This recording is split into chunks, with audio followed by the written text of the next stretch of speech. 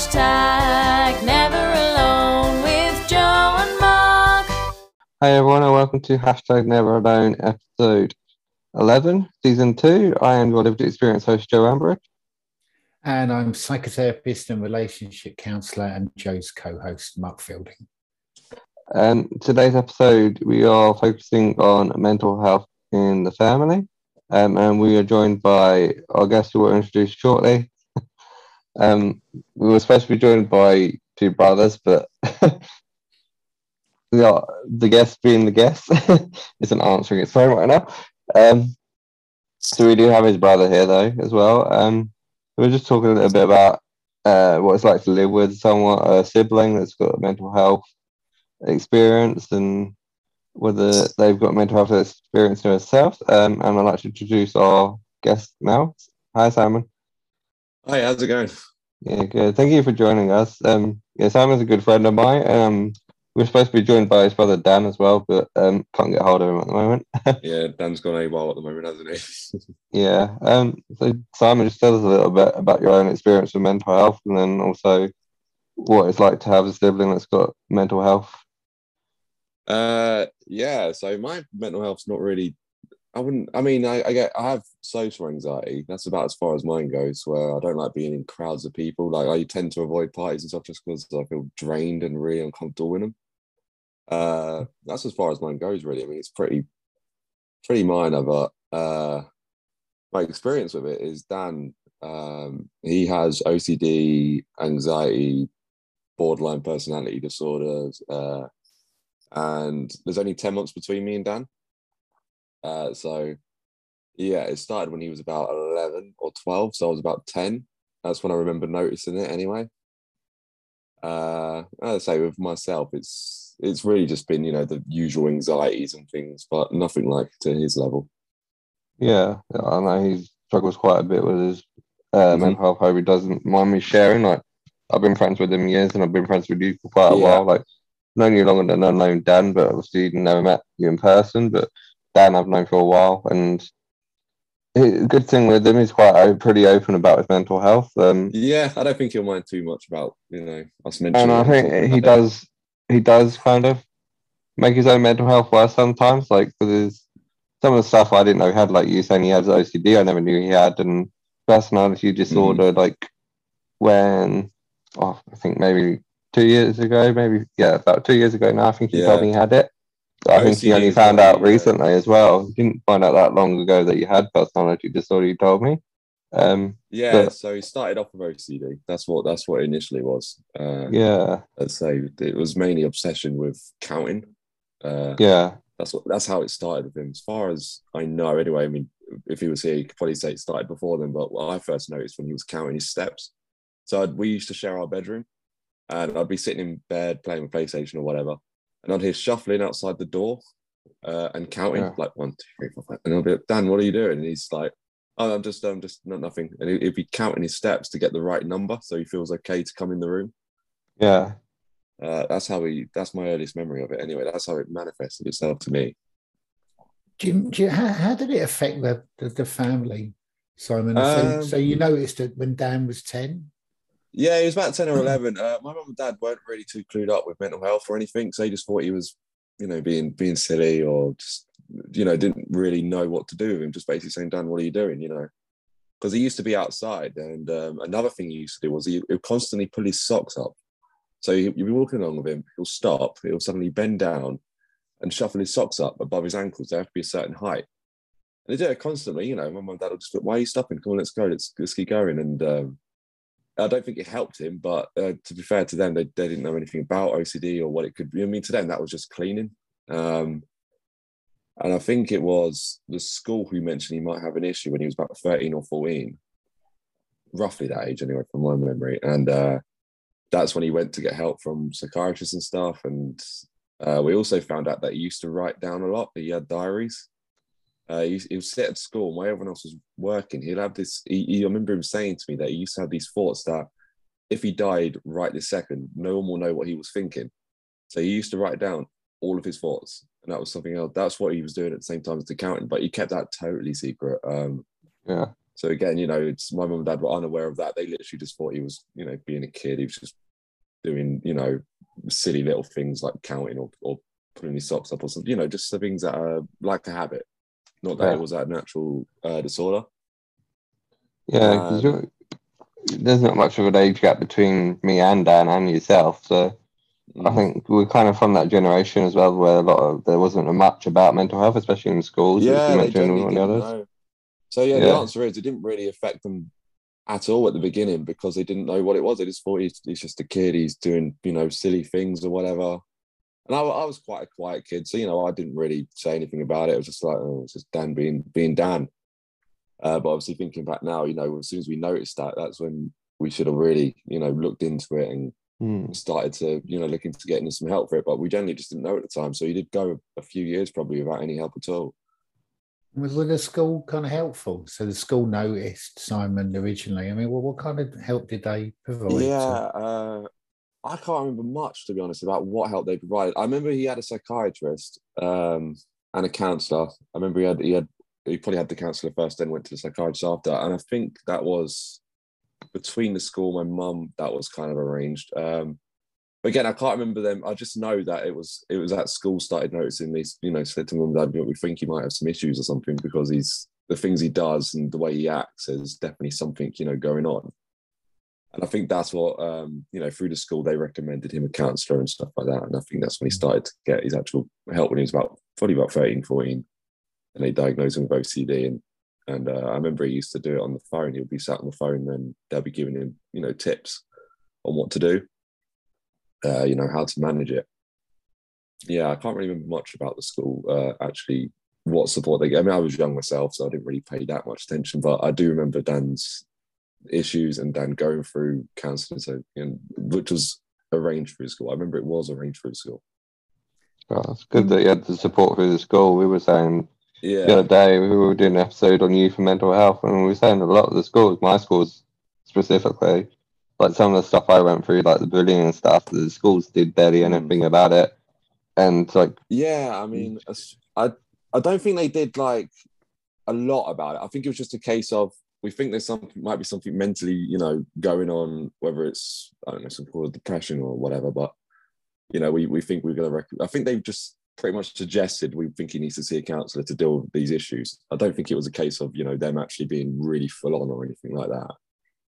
Yeah. It's good they noticed, yeah. Yeah, I mean, this is something this is something that's really important for you, Joe. You talk about this on the show all the time, don't you? The fact that I don't know, schools are not, I mean, I'm hearing the school, we're a little bit helpful here, but the schools perhaps don't do as much really around mental health as they could. This is often your feeling, Joe, isn't it? Yeah, I think a lot of young people are a bit clueless about what mental health is. I was definitely not taught what it is and what can cause it. And I think I probably had mental health issues a lot sooner than I actually was diagnosed. Like, obviously, you've known me a while. I wasn't diagnosed with mental health stuff until I was like 23, maybe.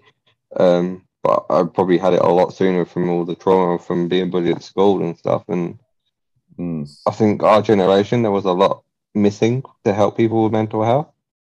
Definitely. I mean, I probably could have done with a little bit. Like I say, the only thing I've never really suffered from severe depression or anything. The only thing I've really had is just, anxieties and worries and stuff. But yeah, school different. If I was at school and I was having a bit of a bad day, no one noticed. Do you know what I mean? No one come up to me and said, "Si, you're okay? You seem a bit, bit quieter today," or there was no one really there.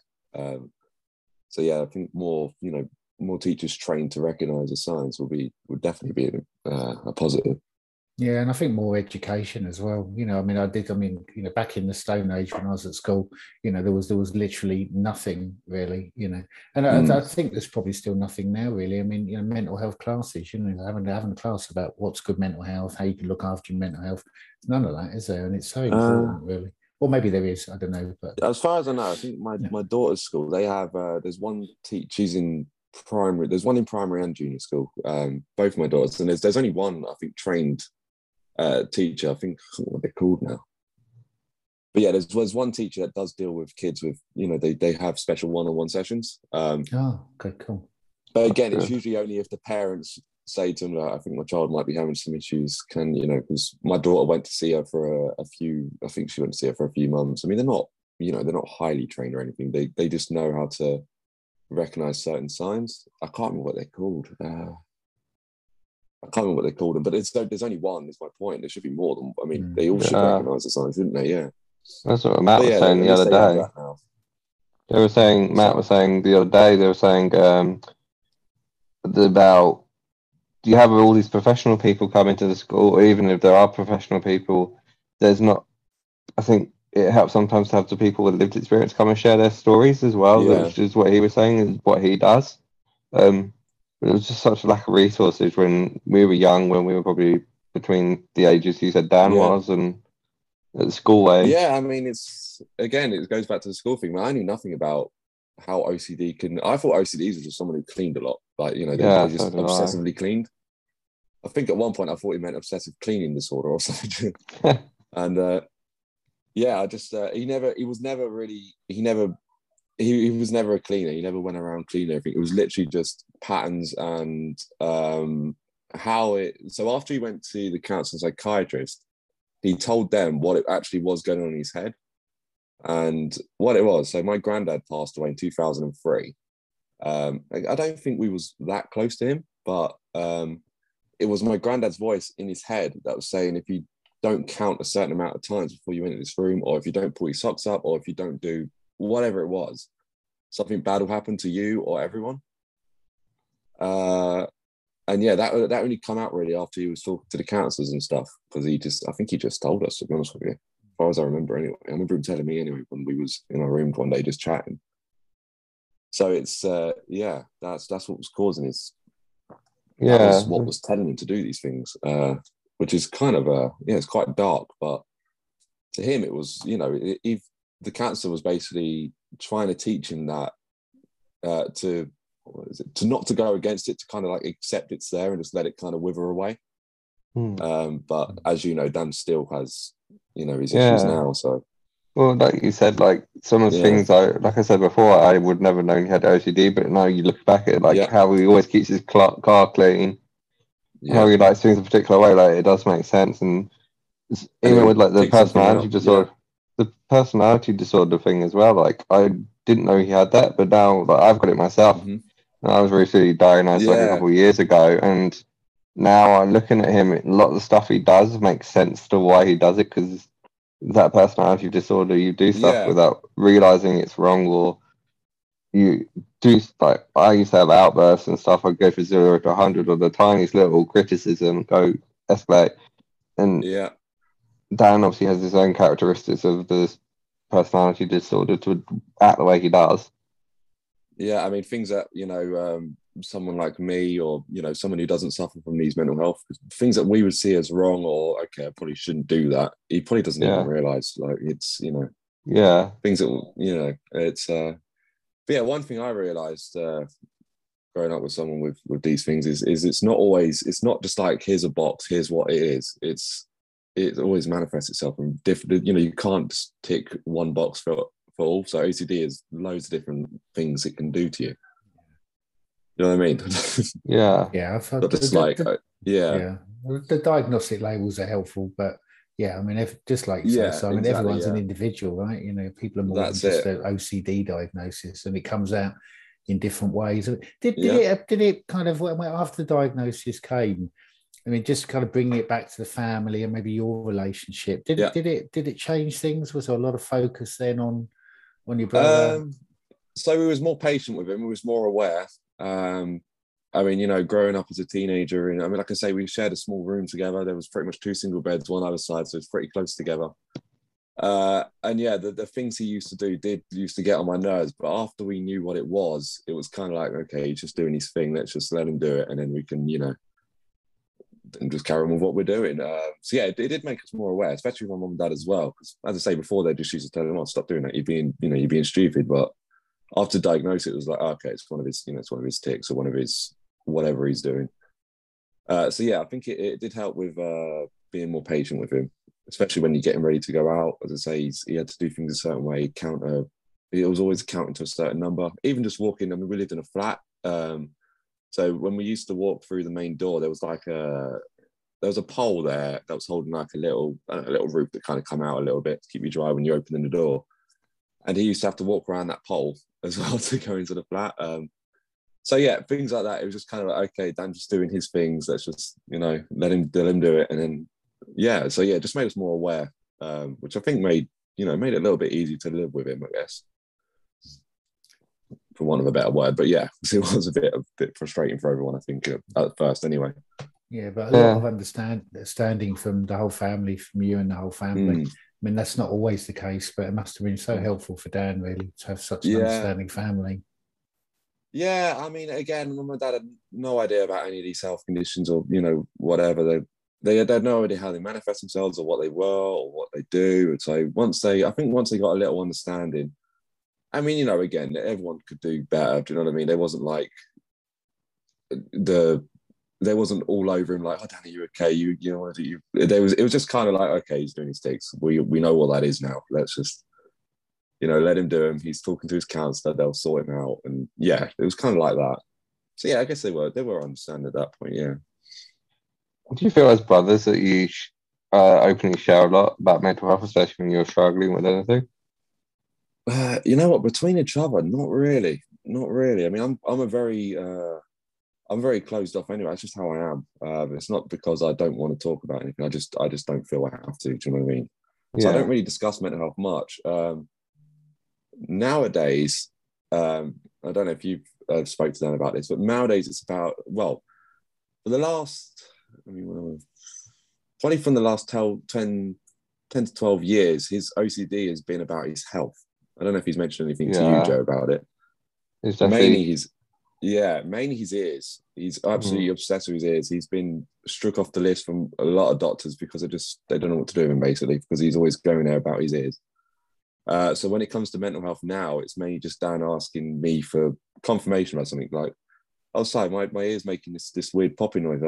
Is it going to be okay? What would you do? Well, and he'll kind of want me to say it's all okay, basically. As far as mental health goes, that's pretty much any discussion. But to him, it's about his health. But to me, I know it's his OCD, and I know he's absolutely fine.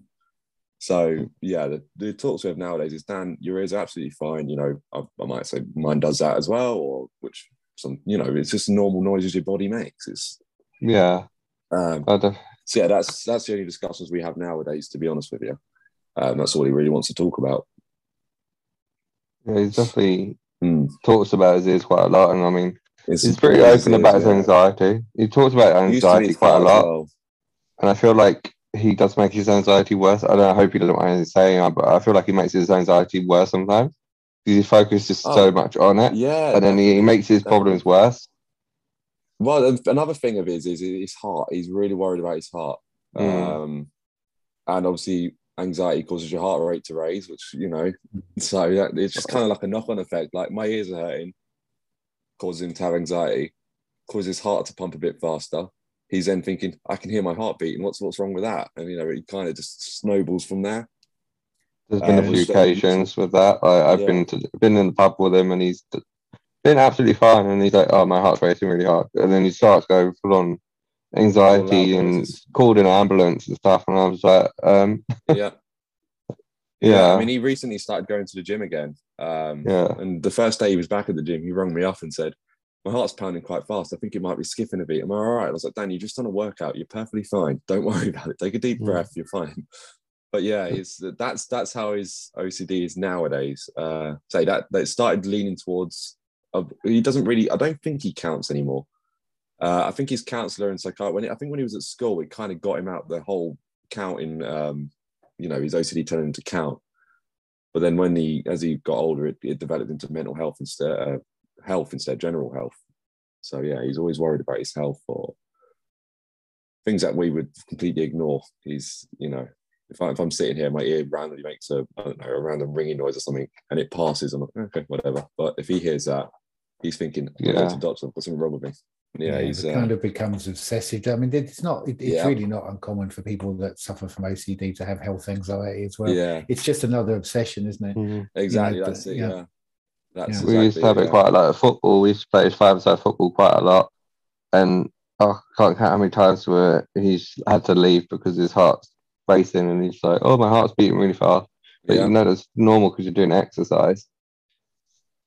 Same with since I remember his ears. It's always been with his ears noise. If he hears loud noise, he'll stand there and he'll cover his ears up with his hands. Yeah. And it's not really a loud noise. It's something that you can quite, if you're, I don't know, anything. If there's a firework going off, he'll hold his ears and he'll be really worried about it.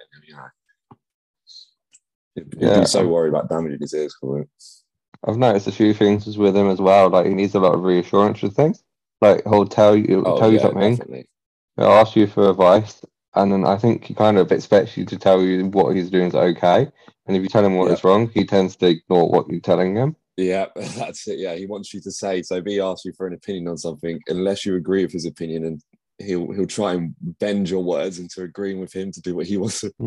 Yeah, I've noticed I have to be pretty blunt with him. Disorder. Yeah, I've noticed I've had to be pretty blunt with him a lot of the times because I've noticed just giving him advice doesn't help. No, yeah, you do have to be blunt with him. Yeah, but you have to be careful how you blunt with him because he can take things the wrong way very easily. Yeah. And when that happens, he either goes one or two ways. He either just leaves the conversation or he gets angry. Yeah, one of the good things are, I mean, we're saying all these things about him, but he honestly, like, it's kind of good. Yeah, it sounds, I know what you're saying, yeah. Yeah, like, he's pretty good. Like, he's always been, like, when I've struggled with anything like anxiety or I've been depressed, he'll come, whatever he's doing, or drop whatever he's doing, or come and pick me up and he'll just drive with me. And even if I don't want to talk about it, he'll just sit in the car with me and try and cheer me up. So he's always been good in that way, that he understands he's been in that position, that he'll be the person to just sit there and be there for you. Mm-hmm. Yeah, definitely. He'll definitely doesn't let people down, especially if it's something to do with depression, because he gets it. I mean, he was, I think he takes medicine now for a while. I think it's sertraline. I think he's on now for depression and stuff. I don't think he'll mind me saying that, but yeah, it's I think he does have kind of an inside, perspective of things like that. So when someone comes to him and says, "Oh, I'm feeling a bit down, Dan, do you want to have a chat?" I think he knows that. Okay, I've been there before myself. Let's go have a chat. Yeah, that's what I said. We had Will on not long ago. You used to go to school, Will. We're saying a lot of our friendship group, especially in recent years, like because most of us have got mental health issues, people that didn't understand them before now have them, and then they get it. And I think with our friendship group, we are a lot more open about it, and that's one of the good things, especially for someone like Dan, and someone like myself, to have those people there that understand and get. Like the other day, I was saying to yourself, like I took a personal day because I was really depressed and I just couldn't physically work, and even if I wasn't just talking about my issues, just talking and having a laugh was just something good for me. Yeah, that's the main thing, having people around you, isn't it? That's the main thing. I think Dan's always had people around him, from one way or another. Girlfriends and things like that, usually his girlfriends, every single one of them usually messages me and asks, Dan's doing this, what should I do? I've had a few. Again, going back to mental health in the family, I have a very close, because we shared a room I moved out when I was 18. So from when I was 8 years, I shared a room with him. I was going through all these tics and stuff, all these OCD. So yeah, I know him inside out. So yeah, if he's got a new girlfriend or something, or he might be might add someone into the friendship group or whatever. But Dan keeps ringing me about his ears. Is it? No, it's nothing wrong with his ears. Just give him some, let him know it's okay. That's all he wants. I mean, I've had my ups and downs with Dan, but like I think as we've got older, I've kind of just tend to ignore some of the stuff he does now and know that he's like that. Yeah, and that's it. You just got to let him. Yeah, it's the thing is, one thing I've learned through the years is it's up to him. There's only one person who can help him, and that's. I mean, you can be there for him and you can talk to him, but at the end of the day, it's himself. He's got to work his way through it. I think he's still seeing a psychiatrist now. I think he was. I don't know if he still is, but he was seeing one recently, and that really helped him a lot actually. Because again, they were teaching him techniques to deal with it, and it's one of those things where I don't know these techniques. I can't tell him, So yeah, it's just the understanding that you've just got to let him. If you don't let him finish his whatever he's doing, OCD related thing, whether it be counting or something to do with his ears, if you don't let him finish it, he'll go absolutely insane. He'll panic, and you've just got to let him get on with it. That's one thing I've learned anyway. I mean, did it change the kind of family? You know, with there was a lot of understanding, but with Dan's diagnosis, or did it change your relationship with Dan at the time, Simon? Do you think? From my perspective, me and Dan have always been pretty. We've had our ups and downs with brothers, you know what I mean. But we've we've always been close. So I've seen this from start to finish. It didn't really affect me much. It was helpful having more of an understanding of it. But yeah, in general, apart from being a little bit impatient with him sometimes, it didn't really affect me. From my mum and dad's perspective, I think he got more attention. I mean, I was quite easygoing as a kid. This is just how I feel. I'm probably completely wrong, but how I personally felt was that he got more attention, or if Dan wanted something, Dan got it. If I wanted something, it was kind of like, oh, don't worry, you get it another time, or not at all. Just because of his OCD and stuff, because they knew he would go absolutely insane if a certain thing didn't happen, or, because he would, him and my dad fought a lot as well. I think the son, when he got older, about 15, 16, and he'll have these outbursts, sometimes the police even had to be called to calm him down. It got that bad.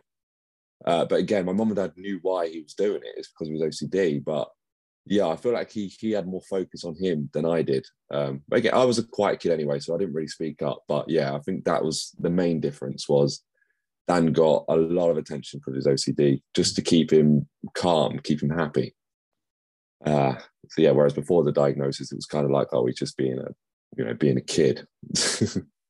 Yeah, and the kind of shift of attention, I mean, that is also fairly common. But I guess I'm hearing, Simon, you were pretty easygoing anyway, so the shift of attention didn't bother you really that much. No, not really. I mean, I was the only thing that bugged me was, say, if Dan got something and if Dan got something and I didn't get a thing, why is he getting it and I'm not? It's come down to he's got mental disorders, and if he doesn't have it, he will go insane.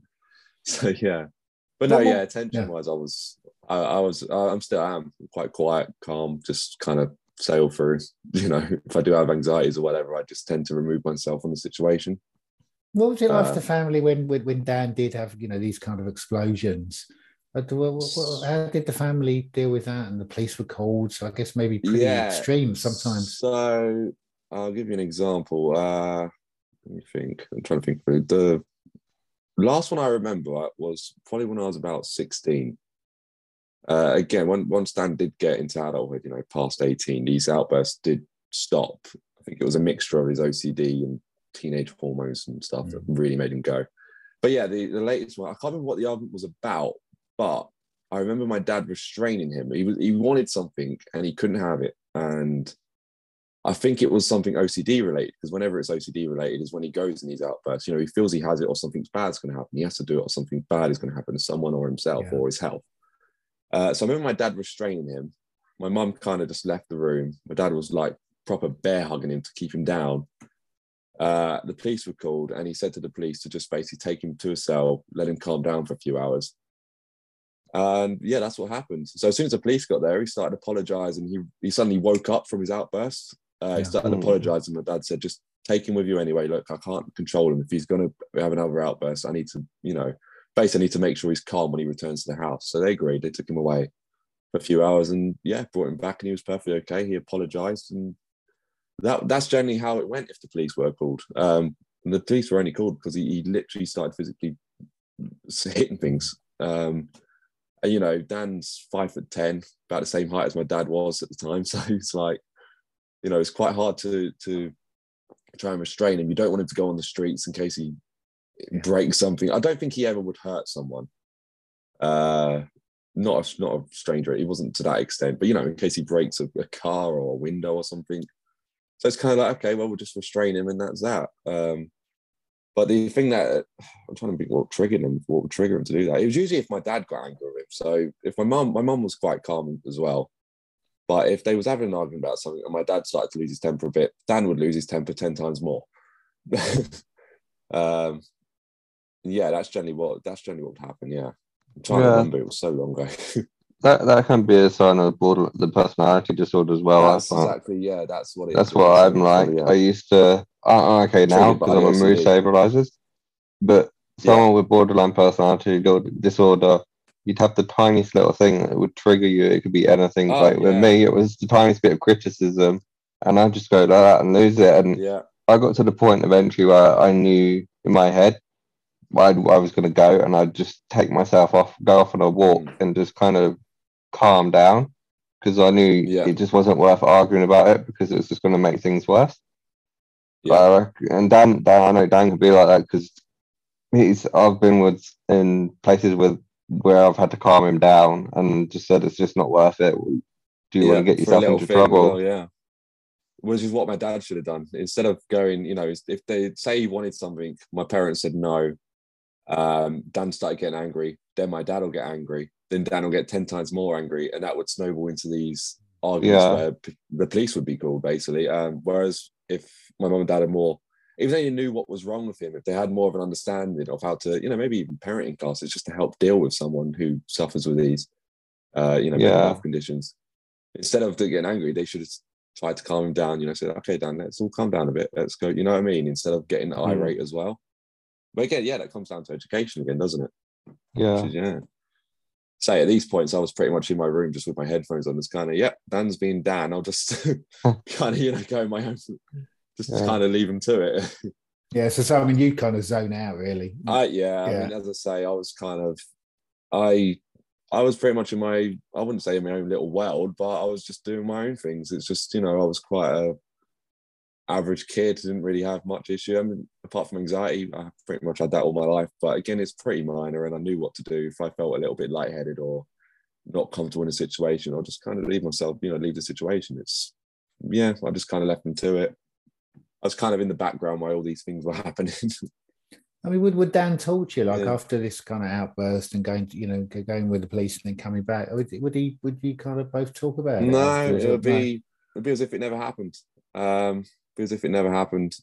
I remember one time he frustrated me. I mean, I'm not a violent person, but one time he frustrated me so much, I did actually, get a little bit physically violent with him. And he said it straight away. He pretty much just left the room and was like, and he come back in after he calmed down a little bit, and he was perfectly fine. It's like nothing happened. Yeah. Yeah, it's the escalation and kind of coming down. I mean, that's it. Yeah. I mean, I don't know what his perspective will be of it, but this is my perspective anyway. He might have seen things differently, but yeah. You just tend to see the extreme. You go from zero to extreme, and you see the extreme when you're in that situation. I can definitely talk from personal experience. Yeah. The same with friends as well. I mean, we had some of the same sort. Sorry, we had the same sort of friendship groups. And if I was with a friend and he wasn't, he would not like that at all. Like he would want it. If I was saying, I'm just going to, so and so's house to play some games or something, he'd want to come too. But if their parents said, oh no, don't, only one at a time, Simon's around today or whatever, he would not like that at all. He'd feel, he'd get major FOMO basically. He'd think he's missing something out. I mean, when I say he'd really get angry about it. And, I'd end up saying, okay, you know what, you go, I'll stay here. So that's another thing. That's another way it affects me, I guess, as well. Or if I was around someone's house, mum or something will text me and say, you've got to come home. Dan's, it's not fair on Dan or something. And I'm kind of like, well, I haven't been out like all week. Do you know what I mean? Like, because Dan's getting angry again. Yeah. Yeah, I feel like his mental health his mental health issues have a knock-on effect with you. Like if he's feeling down, you chat to him, you then start feeling those sort of emotions that he's feeling at all. Honestly, not really. No, not really.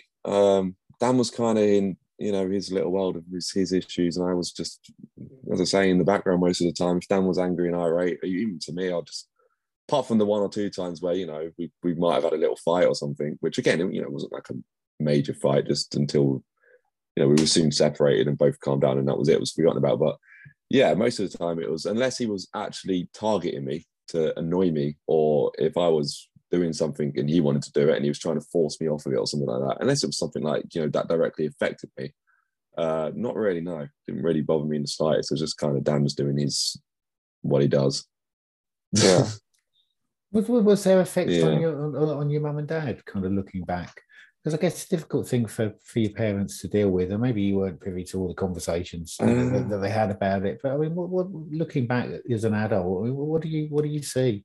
I mean, it must have been hard for them, no? Oh, looking back, yeah. What? When I look back, at the time, I didn't notice, but yeah, looking back, I think it was a lot of stress because they used to argue as well. Mainly about Dan. Usually, be my mum backing Dan up, or my dad being more high-tempered, kind of saying like, "No, I'm not. I'm not giving in to a kid," kind of thing.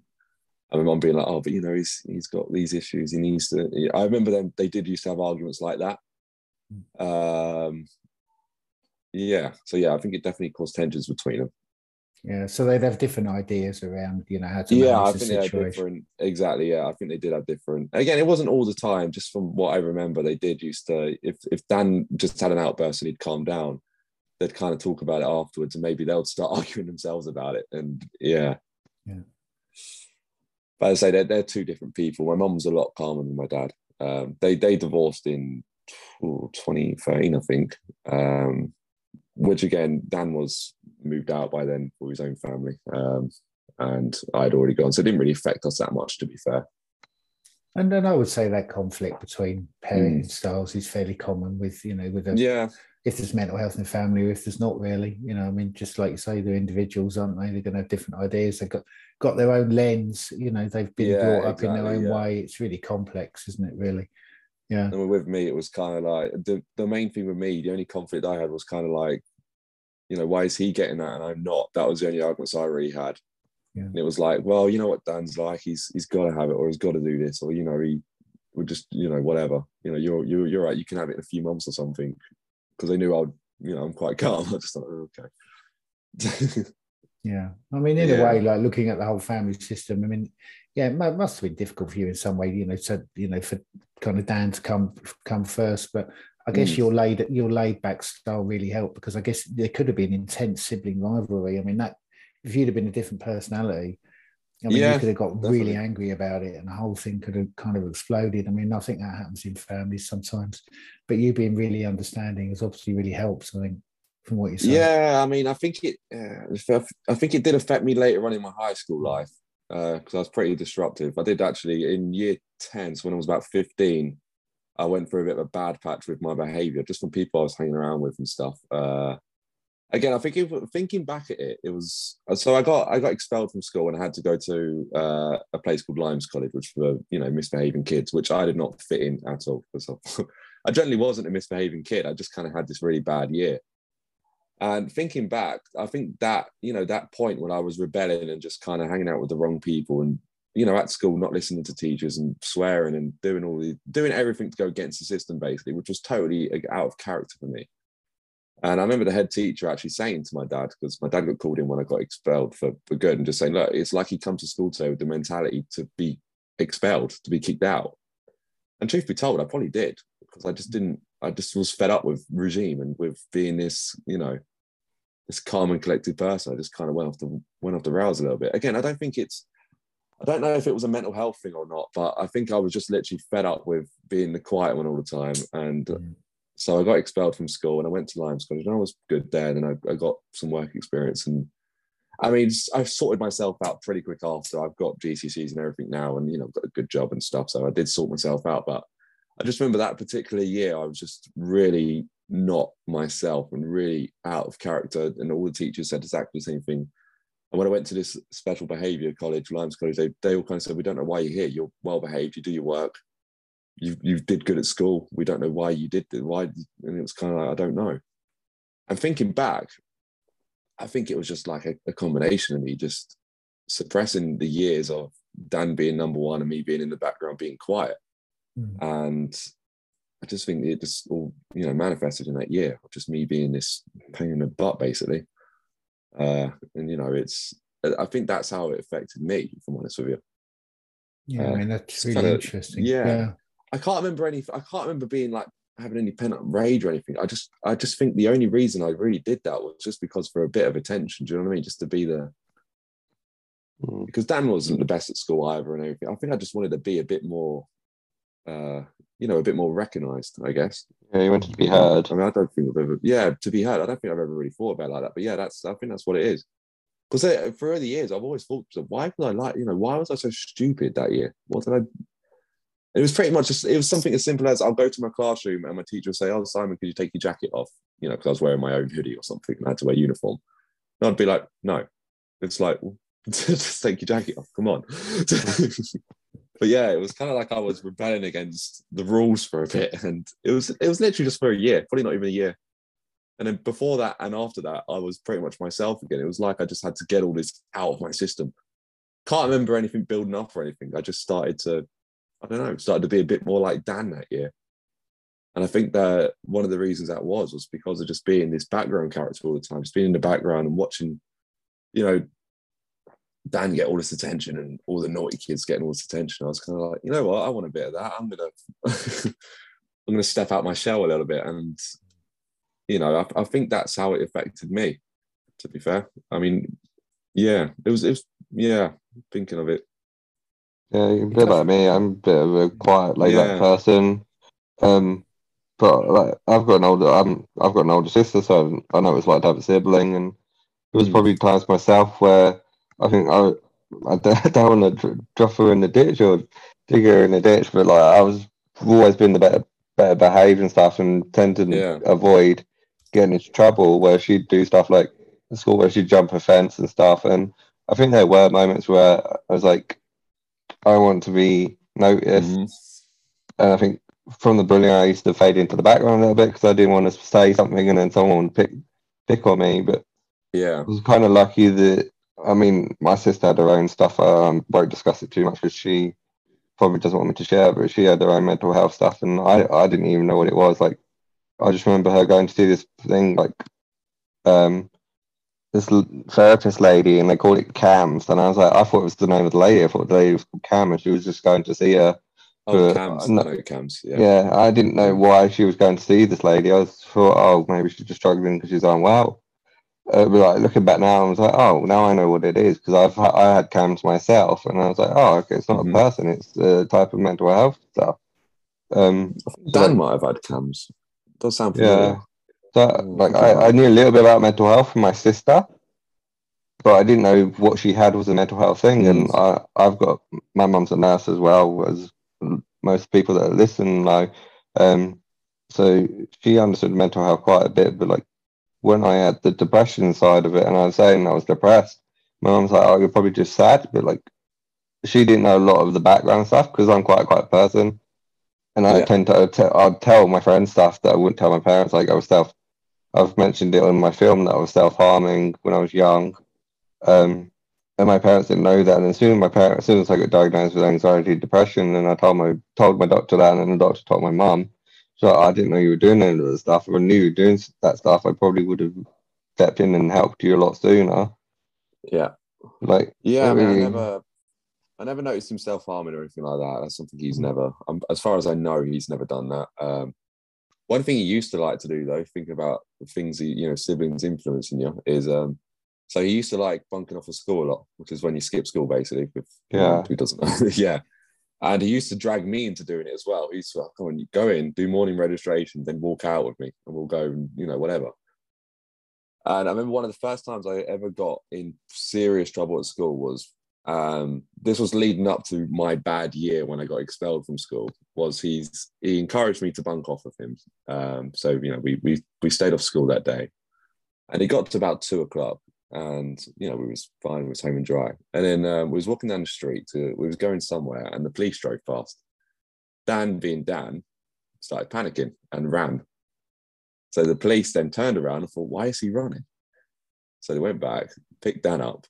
I was still calm and collected, and then they took us back to school. Basically, we couldn't lie away. That we just like, okay, yeah, how old are you? What's your names? We're like, well, they're the police. We know not to lie to the police. We're not even going to try. So they took us back to school. And Dan was always in trouble anyway, so he got in. They were just like, "Oh, Dan's Dan," kind of thing. We'll put him in isolation, which is where you're on your own for a few days, basically doing your own work.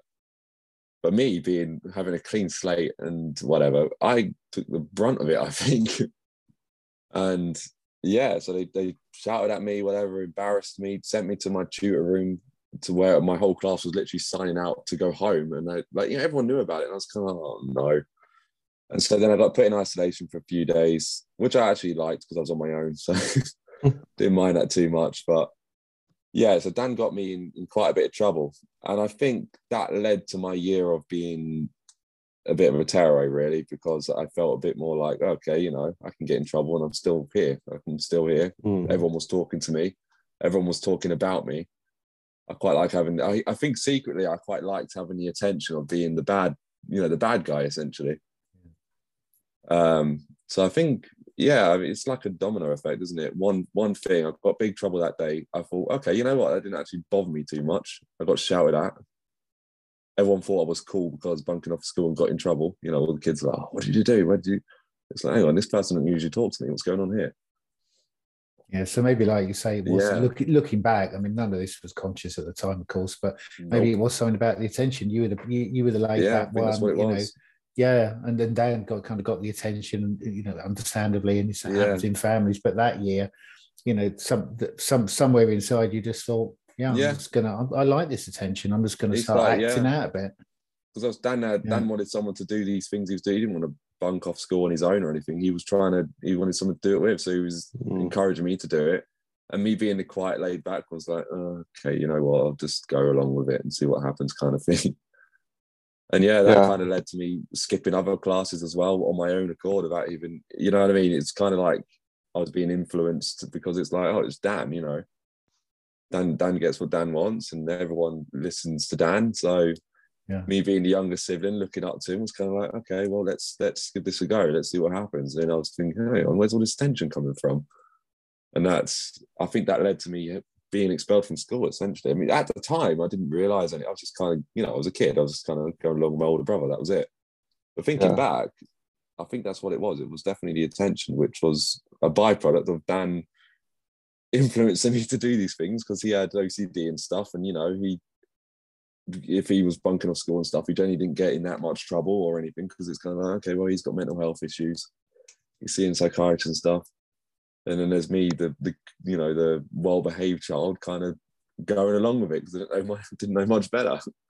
Yeah, and a feeling like not conscious either, you know, well, I'm going to be a bit like Dan, just see what happens, really. At the time, it definitely wasn't, I'm going to be a bit like Dan, but thinking back now, I think that's what it was, you know. I definitely think that's what influenced me because it was, like I say, it was like it wasn't me. It was out of character for me.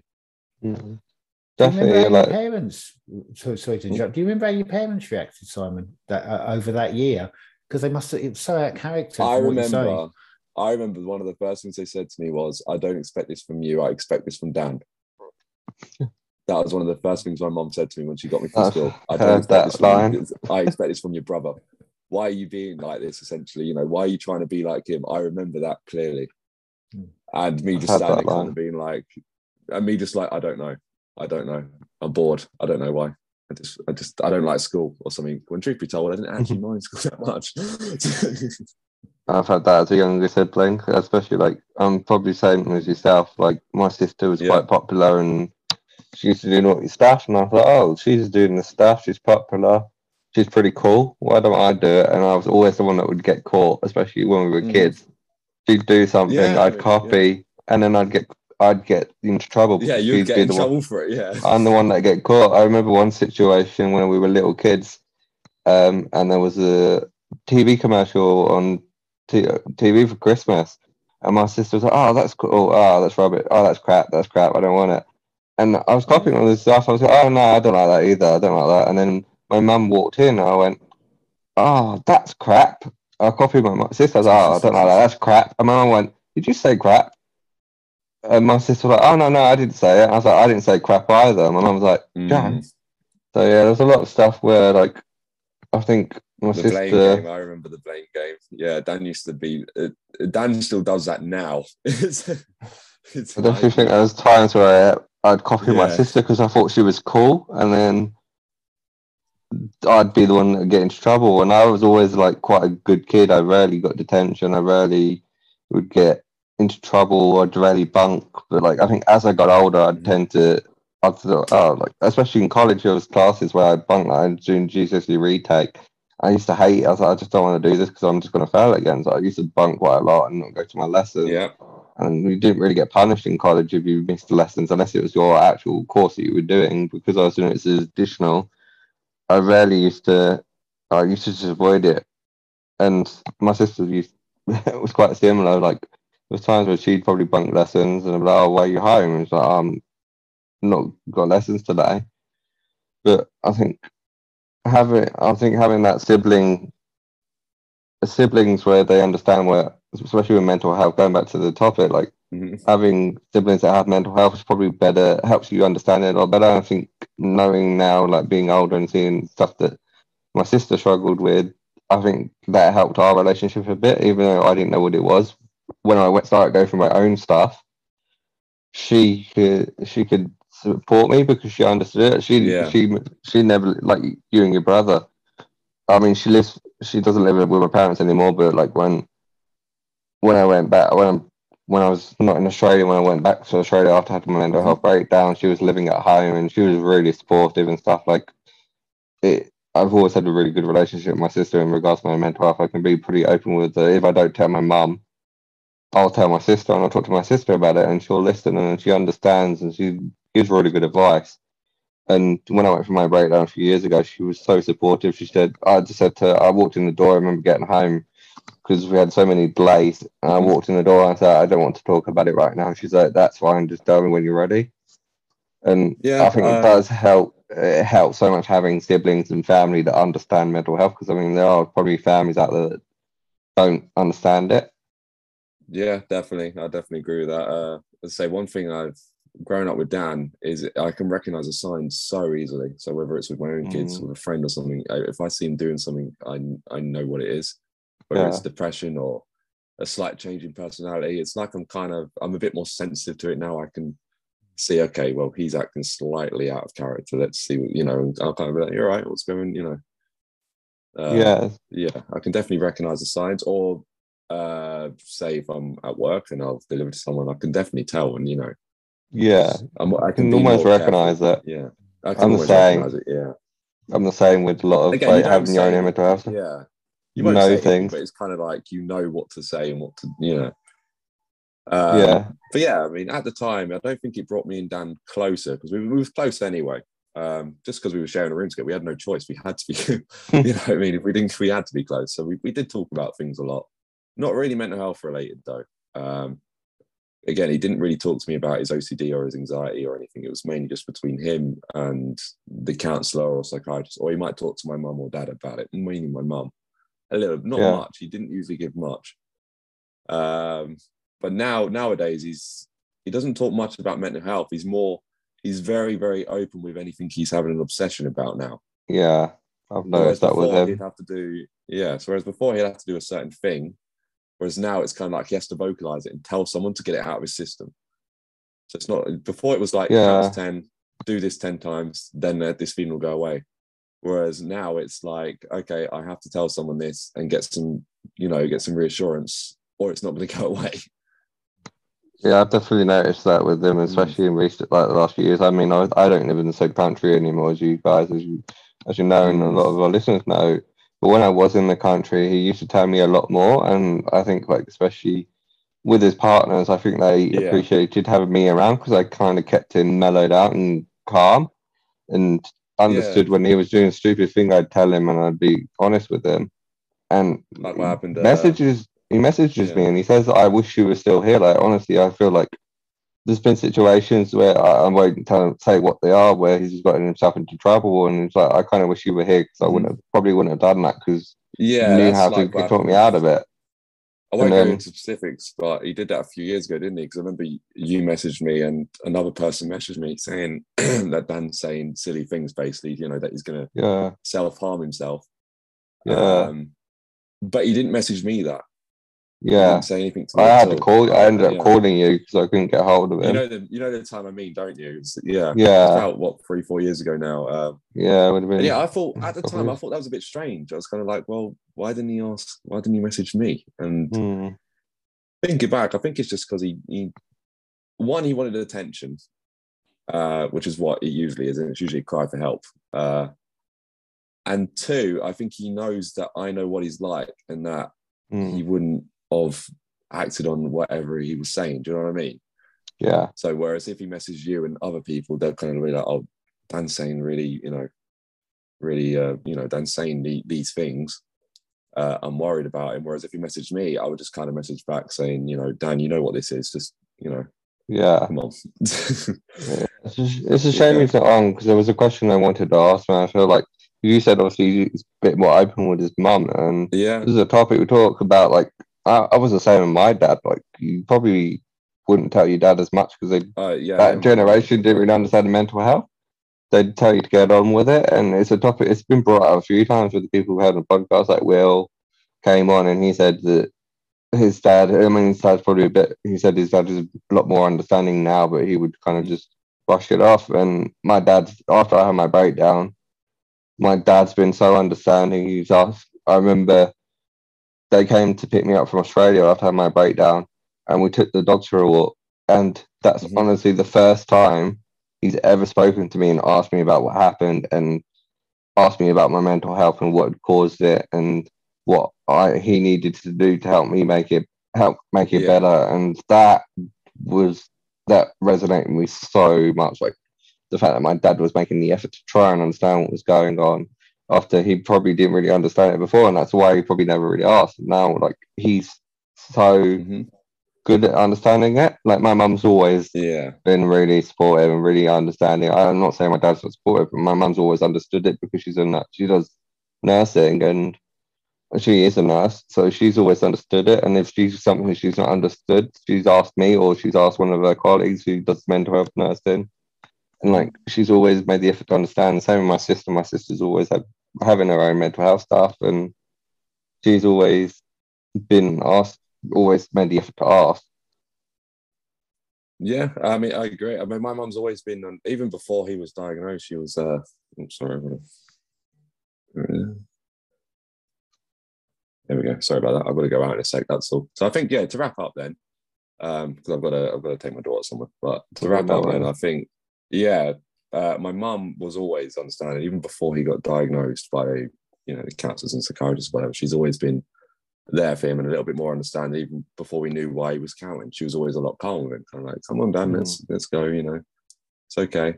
Whereas my dad's always been very like, Dan, come on, pack it in, like, let's go. We're gonna get going. And after the diagnosis, my mum has carried on being that calm, collected person. And my dad tried, but he's always been a bit more high-tempered anyway. And yeah, I mean, so through the years, it was always my mum that was talking to him mainly about his mental health. My dad did try, but again, they did have those moments where they had arguments and stuff where they'll both get angry because my dad will start off calm. Then when Dan, is Dan and does what he does, it carries on obsessing about something, then he'd get angry, Dan would get angry, and that would lead to, whatever. Yeah. But my mum's always been the calm one and always been the more lenient one with him. And even now, he sees my mum all the time.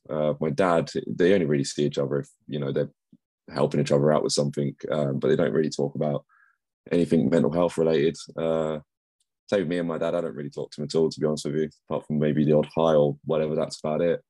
He's quite closed off as well. But yeah, my mum has always been there for him. And even now, he'll go around there and if he's got a major health worry or having an obsession over something, she'll listen to him and she'll advise him and she'll talk to him. So yeah, I think she got a really good grip of what it is. Yeah. As we thing we asked all our guests, sorry, Mark. The last thing I wanted to ask really, we always ask our guests, what's your favourite bit of advice for mental health or your favourite coping strategy? My favourite, so one thing I was told, so again, when I was a lot younger, when I was probably going just after this bad year, one thing someone at this behaviour college I was going to told me was, because I did have anxiety at that point, and they could see I was worrying about things because I was, I just got kicked out of school. I was kind of thinking, what the hell do I do now? One thing I was told was just not let it overcome you, just kind of like accept it's there, let it kind of go over you, If I'm thinking, oh no, what if they heard me do that and now they're thinking this certain thing about me, just kind of accept the thought is there. Just like, okay, I'm going to think that. Yep, just let it go over you. Don't fight it, accept it. That's one of the best things I think I was ever told, and I still do that now. So if I'm in public and say I trip over something and I'm thinking, oh no, who saw me? It's kind of like, okay, well, I'm going to feel like this now. That's perfectly fine. Let's just let it go. Deep breath and kind of just let it, accept the fault is there. If that makes any sense, that's one of the best things I was told. Just don't fight it, because if you fight it, it's going to be stronger. That's so true. That's a really good coping strategy. That's what I personally use. I say my mental health is nothing like Dan's, but that's what I do now if I do have any little moments. Well, Thanks for coming on, Simon. It's a shame that Dan couldn't join us. Hopefully, we'll have you back on again at some point. And Yeah, we'll get I'll Dan be on. interested to hear I'll be interested Yeah. to hear Dan's perspective on this. So yeah, that'd be good. And thank you, Mark, for helping co-host again. Sure. Thank you to our listeners for watching. We'll be back with another episode tomorrow. We'll be talking with Hannah Buckland about mental health first aid. And just stay tuned for the next episode. Thanks, Simon. Thanks, Mark. Yeah, thanks for having me, guys. No worries. Good to meet you, Simon. And you. Thank you. Take care.